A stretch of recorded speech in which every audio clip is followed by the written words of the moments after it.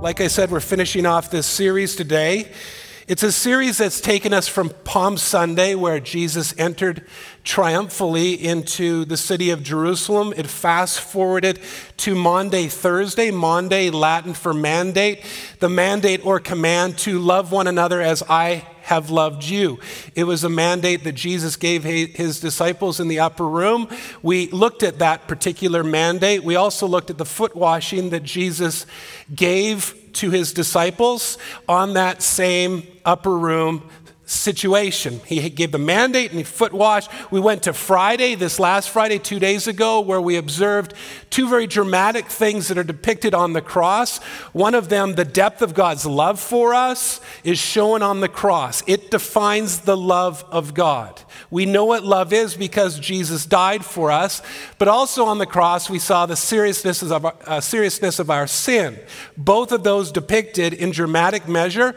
And now we've gone through Black Saturday or Dark Saturday, and we arrive on Easter Sunday, or sometimes referenced as Resurrection Sunday.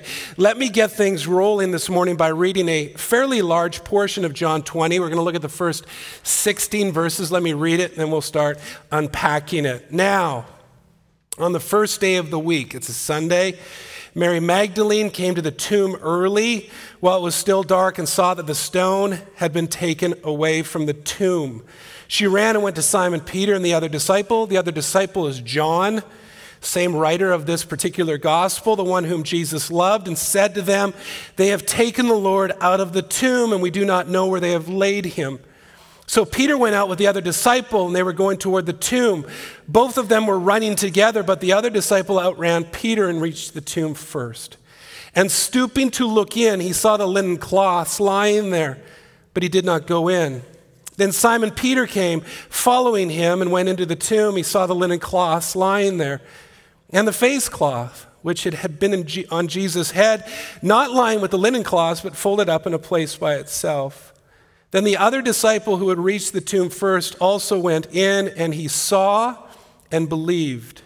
For as yet they did not understand the scripture that he must rise from the dead. Then the disciples went back to their homes. But Mary stood weeping outside the tomb, and as she wept, she stooped to look into the tomb, and she saw two angels in white sitting where the body of Jesus had lain, one at the head and one at the feet. They said to her, "Woman, why are you weeping?" She said to them, "They have taken away my Lord, and I do not know where they have laid him." Having said this, she turned around and saw Jesus standing, but she did not know that it was Jesus. Jesus said to her, "Woman, why are you weeping? Whom are you seeking?" Supposing him to be the gardener, she said to him, "Sir, if you have carried him away, tell me where you have laid him, and I will take him away." Jesus said to her, "Mary." She turned and said to him in Aramaic, "Rabboni," which means teacher.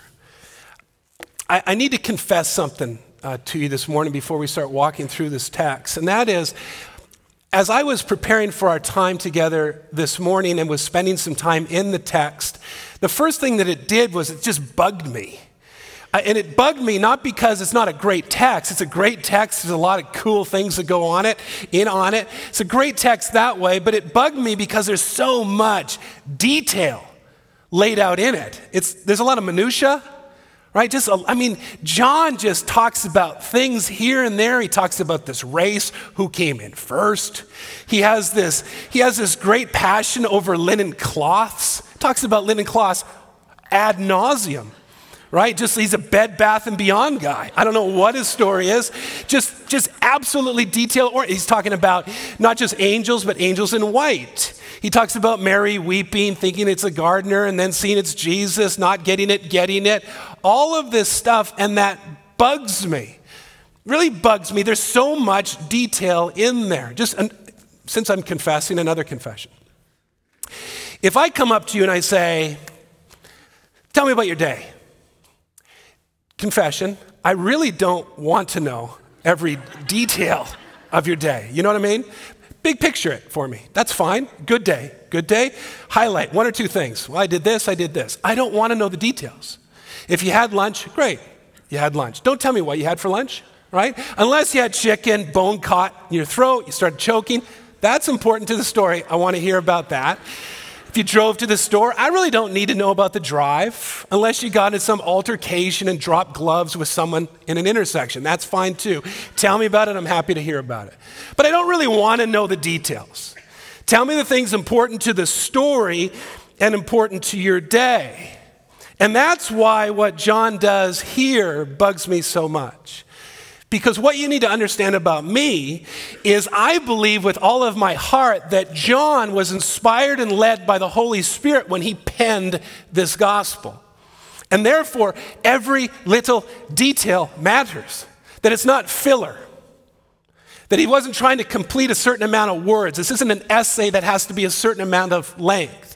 John writes it inspired by the Holy Spirit for a particular reason to give us the details he gives us. So in my prep, I kept on asking, Holy Spirit, help me to see what you want me to see so that I can go before the people of Westside and the ones coming today and help them see perhaps what you, the Holy Spirit, want all of us to see. So I kept on asking and agonizing over that. And coming out of that, I came up with a handful of things that I think the Holy Spirit, through John and the great detail that he gives us here, wants us to see coming out of it. Here's the first thing. I think John, as led by the Spirit, wants us to see that many come to Jesus on Easter for different reasons. Why do I say that? Well, notice again verse 1. It begins there in verse 1 with Mary, not the mom of Jesus, Mary Magdalene. And it tells us that on the first day of the week, very early in the morning, she goes to the tomb. Now, why did she go to the tomb? Well, she didn't go to the tomb thinking that the stone would be rolled away and Jesus would have risen from the grave. She didn't go to the tomb for that reason, because we read that when she arrives there and sees that the stone has been rolled away and that the body is not in the tomb, she assumes grave robbery. She assumes someone had taken away the Lord. You see that in verse 2. So in her mind, some sort of grave robbery had taken place. In her mind, the tragedy of Friday is ramped up with Sunday's arrival. So the question is, why'd she come? Well, probably to pay homage to Jesus, to mourn, like many today who visit the gravesite of a loved one. They go there to pay respects, maybe go there to think, maybe go there to pray. Whatever it is, we do that today. But let me ask you a question. If you went to the gravesite of someone you loved and you found the grave dug up and the body gone, what would you do? What would you think? Well, I think you would probably do and think exactly what Mary thought and did here. She runs. She runs and finds someone, and the people that she found first are Peter and John, who immediately, it seems, run back to the tomb. But did they go believing Jesus had risen from the grave? Well, the sense is that while en route, they did not. So why did they go then? Well, I think they went for the same reason why we run to tragedy. We do, whether we realize it or not. If you're outside, you hear two cars crash, you have a tendency to want to go look. We do as people, sort of woven into us. We run toward tragedy. There is a reason why TV news has the adage, if it bleeds, it leads. There is something about gazing, try as hard to resist it, to gazing at things that are tragic in nature. If a plane crashes, if a tsunami lands, if the earth shakes, if a boat sinks, and there's footage of it, we look. We run to good things, there's no doubt, but we run to bad things too. And I think that's what we have here with Peter and John. With that in mind, can I ask you why you're here today? I mean, I noted some reasons why possibly you're here today on the front end. Some of you may be here because this is what you do on Sundays. You're here. Unless the snow's good, you're here, right? You're here. Pretty much 52 Sundays a year.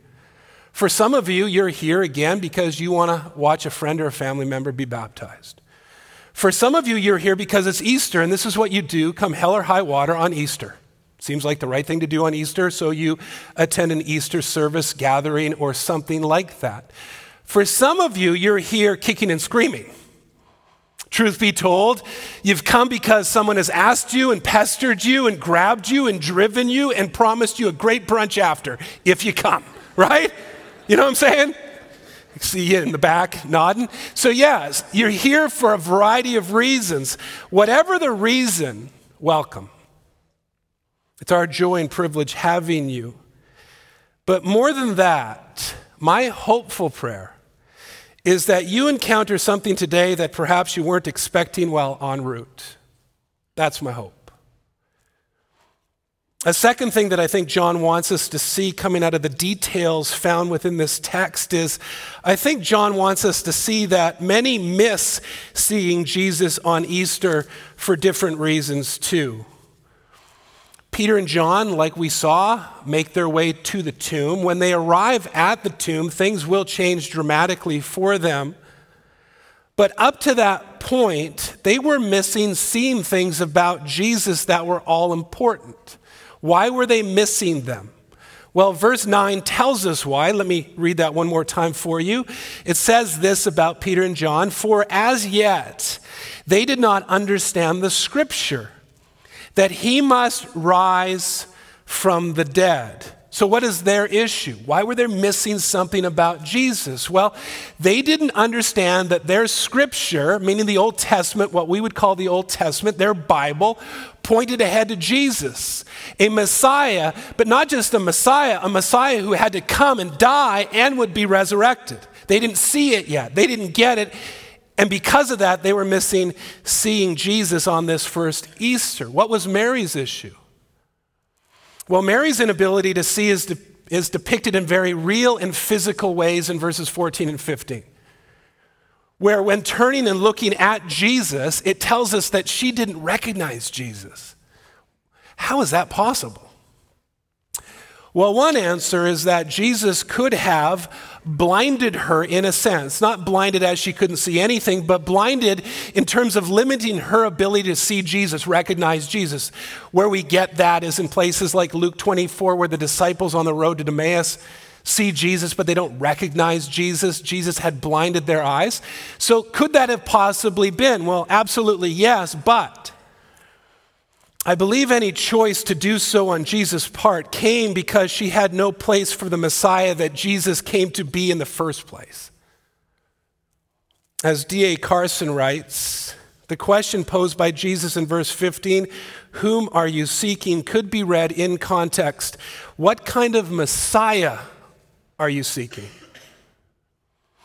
In other words, in Mary's life, preconceived notions and conceptions about what the Messiah was to be about limited her. She couldn't see him. And she wasn't seeing things that she needed to see that were all important. For Peter and John, what was limiting them so they couldn't see Jesus on this first Easter as he was meant to be seen was a misunderstanding and ignorance of the scriptures. Both of those things kept them from seeing Jesus on this first Easter. Why I highlight this for you this morning is because the relevance of these reasons that kept them are very common today. See, some of you just simply haven't heard that much about Jesus. And in 2014, that shouldn't be a surprise, certainly not a surprise to me. You haven't heard much about who he is, what he taught, what he said, what he claimed, who people are without him, who people are in him, the transformation that he made in so many people in 2,000 years thereafter. You just haven't heard much about it. So you have an ignorance to the story of Jesus, not an ignorance coming from a lack of intelligence, certainly. It's an ignorance coming from a lack of information. That's why Paul, in a study that we just came through leading up to Easter, he asks in Romans 10, how are they to believe if they have never heard? How are they to hear without someone preaching? See, that's our call. That's our role as a ministry. That's why the mission of Westside is to make Jesus known. Because people don't know much about Jesus. They have a lack of information. And that's hindering you from seeing Jesus as you need to see Jesus. And that's our role, corporately and individually, whether we gather here on a Sunday or whether we scatter day by day. For others, like Mary, you may have no room for a Messiah especially a Messiah that challenges your worldview so much so that even if you were to gaze at him face to face, so to speak, you still wouldn't recognize him. See, there's relevance in this, that we miss seeing Jesus for a variety of reasons, and I think that John wants to highlight that for us because 2,000 or so years after this, it's still pertinent and relevant to us. Here's a third thing I think John wants us to see. I think John wants us to see that how he came to believe specifically is how we are to come to believe as well. What do I mean by that? Well, remember on the front end I talked about, there's a lot of detail. There's a lot of detail. One of the things that John details is this foot race that he and Peter have. And John just happens to highlight in verse 4, he got there first. And you're like, John, what are you doing, man? You just being cocky? Right? What are you doing? Like, Peter, you didn't come in second. You're the first loser. Like, is that what he's doing for time and eternity? Right? Hey, Peter, you can walk on water, but you're weak sauce on land. Is that what he's saying? You know what I mean? Hey, Peter, cock-a-doodle-doo, Peter, a little too soon, maybe? Just like it's only a day or maybe a little too soon for that. But what's he doing? Just being cocky here? I mean, what's going on? Well, I don't think so. Certainly hope not. And I say that because even though John highlights that he arrives at the tomb first, he also records that Peter is the first to go in. See, that's Peter. Ready, fire, aim, right? That's Peter. No hesitation. In spite of breaking many, many, many Jewish regulations regarding proximity to the dead, Peter still goes in. Damn the consequences. Peter goes in. And seemingly emboldened by Peter's bravery, John then enters. But notice what verse 8 says. It's so critical for us to get. John enters, and verse 8 says that he saw and he believed. Saw what exactly? Nothing. He saw nothing. And he believed. See, John wasn't just the first to arrive at the tomb, he was the first to believe, and he believed based on the tomb's emptiness. So why does John record all of this in such great detail? Being cocky? No, he records this in such great detail because we're to come to believe the same way he did, by racing to an empty tomb with all we've got and believe based on seeing nothing.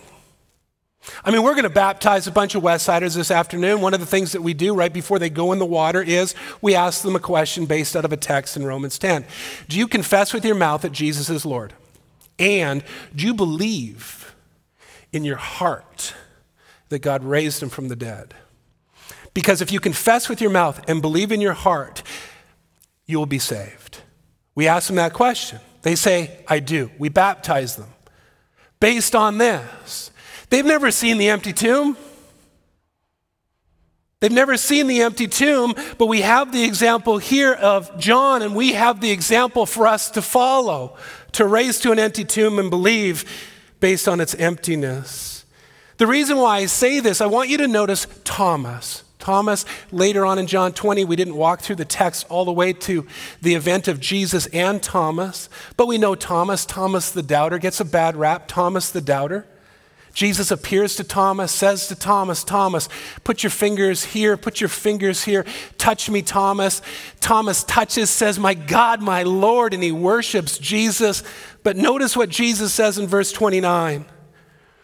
Jesus says to Thomas, have you believed because you have seen me? Blessed are those who have not seen and yet have believed. That blessing is for us too, Westside, and friends, and visitors, and guests. We will be blessed too. Now, I know some of you may be doubtful regarding this. I can almost feel it from some of you. So let me ask you a question. Just stay in here for a while. Let's camp here for a little while. Why was the stone rolled away? To let Jesus out? Will the stone roll away to let Jesus out? Like Jesus rose from the dead and then went, there's a stone here. That's lousy. Didn't think through that. Now, if you think, it was rolled away so he could get out, just notice, put your pretty eyes down to verse 19. Again, Mr. Detail, right? Johnny the detailer. On the evening of that day, so same day, that night, the first day of the week, the doors being locked. Okay, John, why are you telling us that? Where the disciples were for fear of the Jewish leadership. Same individuals and their cohorts that killed Jesus. Jesus came and stood among them and said to them, Shalom, peace be with you. John highlights the same thing in verse 26. I won't read it, but how Jesus came even though the doors were locked and stood amongst them. West Side, the stone wasn't rolled away to let Jesus out. The stone was rolled away to let the disciples in, to let them in to see nothing. See, you don't keep Jesus out if he wants in. And you don't keep Jesus in if he wants out. There ain't no stone, there ain't no door that's going to keep our Jesus from going where our Jesus wants to go. Before moving on, here's another question. John's infatuation with linen cloths. I mean, over infatuated. It's trippy. It's trippy. He mentions linen cloths in verse 5. He mentions linen cloths in verse 6. He mentions linen cloths in verse 7. Talks about a face cloth. Talks about folding them. Why? I think there's some really important reasons for us to understand why. The first is they confirm that Jesus' body wasn't moved. See, if you were to rob a grave and move a body that had been ravaged like Jesus' body had been, you wouldn't unwrap it, for obvious reasons. A second reason is because the resurrection of Jesus, a resurrection foreshadowed by the rising of Lazarus, was to be shown as a better resurrection. See, note this, again, John the detailer, note what he says about the resurrection of Lazarus in John chapter 11. The man who had died came out, Lazarus. His hands and his feet were bound with linen strips, and his face was wrapped with a cloth. Jesus said to them, unbind him and let him go. Here we read of nicely folded, yet I am sure blood-stained linens left behind. Here's my hope. When Jesus killed death and opened his eyes on that very first day of the week, I hope he said, linens? Verily, verily, I say to you, get off me and fold yourself. A third reason why I think John highlights the linen cloths and why they're mentioned is because they're grave clothes, and Jesus just conquered the grave. See, death had been defeated, and thus his clothes are altogether inappropriate. It's like wearing a white linen suit to a funeral. It's like wearing a black suit to a garden party. And a garden party is about to begin. And you go, my clothes are inappropriate. We have clothes that are inappropriate. We're supposed to cast off our old clothes in Jesus and clothe ourselves anew. We see this modeled here by Jesus. Old, that death wrapped, done, defeated, killed, destroyed, off of me. By the way, before we move on, don't miss the bookends of impossibility that mark the life of Jesus. What do I mean by that? Just note, how did Jesus' life begin? Virgin birth. How does it end? Empty tomb. Two bookends of impossibility that demonstrate and remind us from beginning to end that nothing is impossible with God. Don't miss the beauty of that, what John does and the story of God does for us. Now, I realize that some of you must be thinking, okay, Norman, I need more than nothing to believe in. You're going, okay, look in a dark hole where there is nothing and believe. I get it. Which leads to another thing I believe that John wants us to see here, and that is he wants us to see the grace of Jesus shown in his willingness to break through our disbelief. Why do I say that? Well, number one, Jesus returns to Mary, who didn't get it yet. She went to mourn. We find her weeping. She thinks that Jesus has been taken, and Jesus comes to her. And we read how he breaks into her brokenness and her preconceived notions and disbelief. He does that, as you see in verse 16, by calling her name. Jesus said to her, Mary. He goes from addressing her as woman in verse 15 to Mary in verse 16. Don't miss the gracious tenderness of that. This shouldn't surprise us, by the way, for Jesus does declare in John chapter 10, the sheep hear his voice. Let me personalize this. The sheep hear my voice, and I call my own sheep by name, and I lead them out. I am the good shepherd. I know my own, and my own know me. Just as the Father knows me, and I know the Father, and I lay down my life for the sheep. See, Jesus, the good shepherd, calls Mary one of his sheep. The sheep he laid his life down for, and she came to him. And what does Jesus go and do with Thomas? Later on in the same chapter, he goes to Thomas and presents himself before Thomas and says, Thomas, touch me. And Thomas is changed. Touch me and see.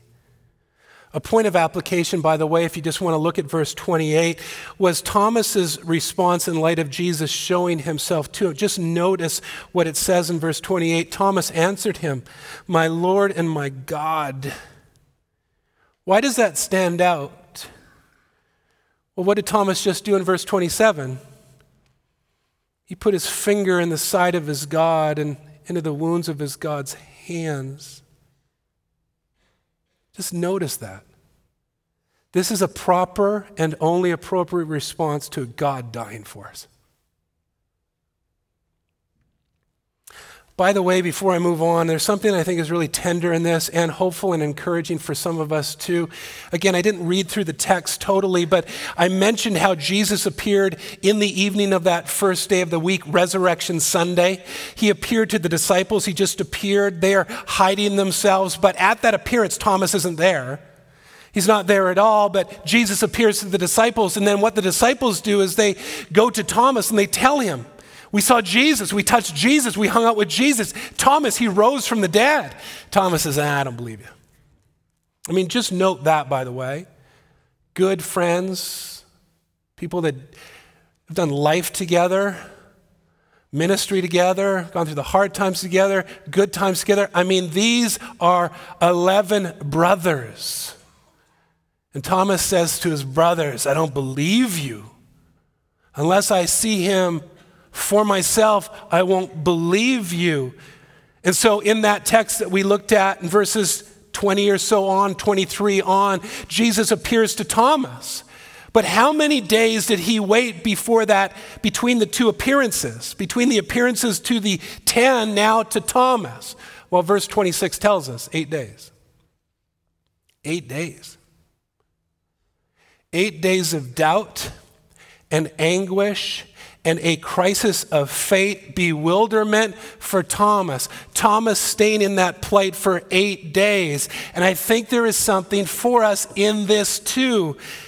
And I think that what we see here is that, yes, Jesus will enter our doubt, but that he is also willing to leave us in places like that for a time before entering again. Not as a punishment, however, but because a necessary journey needs to take place. What's the encouragement in that for us? Well, the encouragement in that for us is that some of you have loved ones that don't believe your testimony. You pray for them. You share your life with them. You tell them about Jesus. Say, I don't believe you. And you're struggling in that. And you're discouraged and you're wondering, well, I think what we get here is a call not to lose heart, to keep praying that Jesus will call their name like he did with Mary? Or like he does here with Thomas and say, touch me? Before I wrap up, let me give a plug for something that we do at Westside. Matt will talk about it on the back end. We have something on Tuesday, starting again this Tuesday, that we do periodically called Foundations. I bring that up because the plight of Mary and Thomas may resonate with many of you. And you go, I need to know more. I got doubts. I've got wonders. I don't get this. You really believe that? We get that many of you are in that place. And so we have this particular class that runs for successive weeks for you to come, ask the questions that are bugging you, the doubt that you're living with, the stuff that needs to be undergirded perhaps. Matt will talk about it more on the back end. Before closing, I want us to appreciate the transition that takes place in our move from Friday to Sunday. It's a transition from bound to free, from dead to risen, occupied to empty, calamity to peace, and violence to hope. And it's also a transition from the beaten body of Jesus to a glorified body of Jesus. But what do you notice about Jesus' glorified body? It's dramatic. It's still scarred.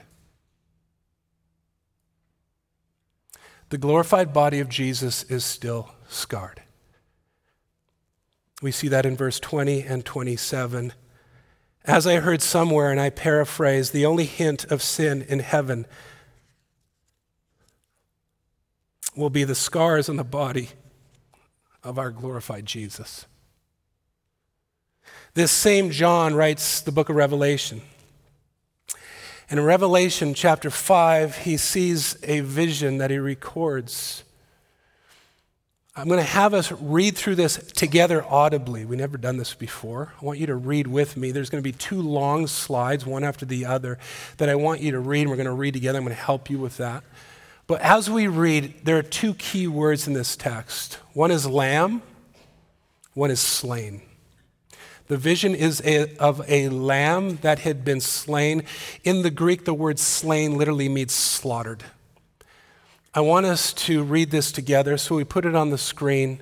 I'll get us going, then we'll read out loud. Please join me. And between the throne and the 4 living creatures, and among the elders, I saw a lamb standing as though it had been slain, with 7 horns and with 7 eyes, which are the 7 spirits of God sent out into all the earth.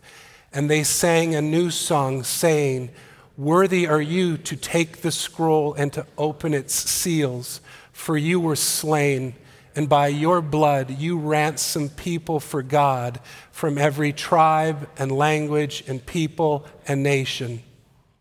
Worthy is the Lamb who was slain to receive power and wealth and wisdom and might and honor and glory and blessing.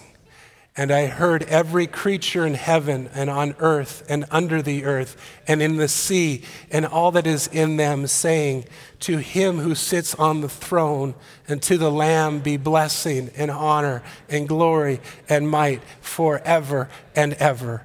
And the 4 living creatures said, amen. And the elders fell down and worshiped. Westside, we will forever worship a lamb that was slain. That's our Jesus. The final thing that I believe John wants us to see is more hinted at here, but Paul, as we will see, makes clear elsewhere, and that is John wants us to see and remember that something better is coming. John declares to Thomas, or through Thomas to us, blessed are those who don't see and believed. Not blessed now only, but blessed with an ongoing blessing that lasts forever. And it's a blessing that rests on the resurrection of Jesus. As Paul writes in 1 Corinthians 15, if in Christ we have hope in this life only, we are of all people most to be pitied. But in fact, Christ has been raised from the dead, the first fruits of those who have fallen asleep. Jesus is the first, but we, those who believe now, will follow thereafter. There is something better coming for us because of the resurrection of Jesus. When I was a kid, one of the things that I loved to do when I was a kid was go to Grandma's house out in Abbotsford, where all good mennos hang out. And I used to go there, little kid, man, my grandma on my dad's side, she was a great cook, and she would have the family over for feasts, for celebrations, days like this. She'd make these meatballs, ooh, man, meatball, big suckers, and potatoes au gratin, just loved it. And these Mennonite buns called Zwieback, means two cheeks. You'd rip them apart, just love them. It was just heaven. It was great. And then juice that was fizzy, that was a whole new thing for me.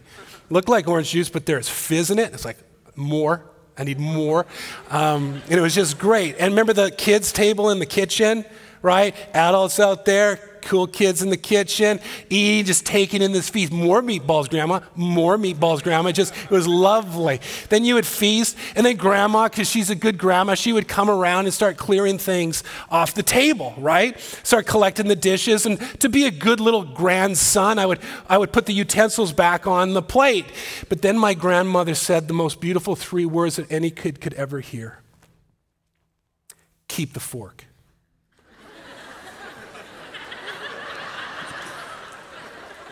You know what keep the fork means? There's something better coming. Keep the fork means the feast is good. Right here, this is good. Oh, but there's something. Dessert. Dessert's coming. If John was here today, I think he'd like to say one more thing to us. Keep the fork.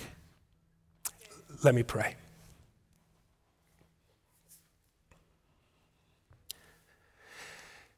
Jesus, again, we thank you. And it seems so empty, but we thank you. We thank you. We thank you for what you have done for us. And everything we are and everything that we have already received and anything that we will continue to receive and receive forever comes because of what you've done and your gracious gift to us. So thank you. Father, thank you for loving us so much that you sent your son, Jesus. And Jesus, thank you for being willing to die in our place. No one takes your life. You lay it down and you raise it up again. So thank you. I pray for everybody here, Father, that has come today, wherever they're at in their journey with you. I pray, whatever brought them here, that perhaps they would encounter something they didn't first expect on their way here. Whatever that is, I pray that they would receive that today, that you would open their eyes. And I pray that those people that don't know you, you would call them today. And for others that are perhaps full of doubt, that you'd speak into that doubt and they would see something very palpable and tangible today, almost touchable, and they would come to you and lives would be changed. I thank you that you continue to work. I thank you for the ones getting baptized that are demonstrating the Spirit works and continues to work, and that you, Holy Spirit, are transforming lives, that you're as real today as you were 2,000 years ago and eternity past as you will continue to be. I thank you that you continue to work. Give you praise for that. So thank you for all of this. We pray for all of this in the beautiful, wonderful name of our Savior and King and Messiah, Jesus. Amen.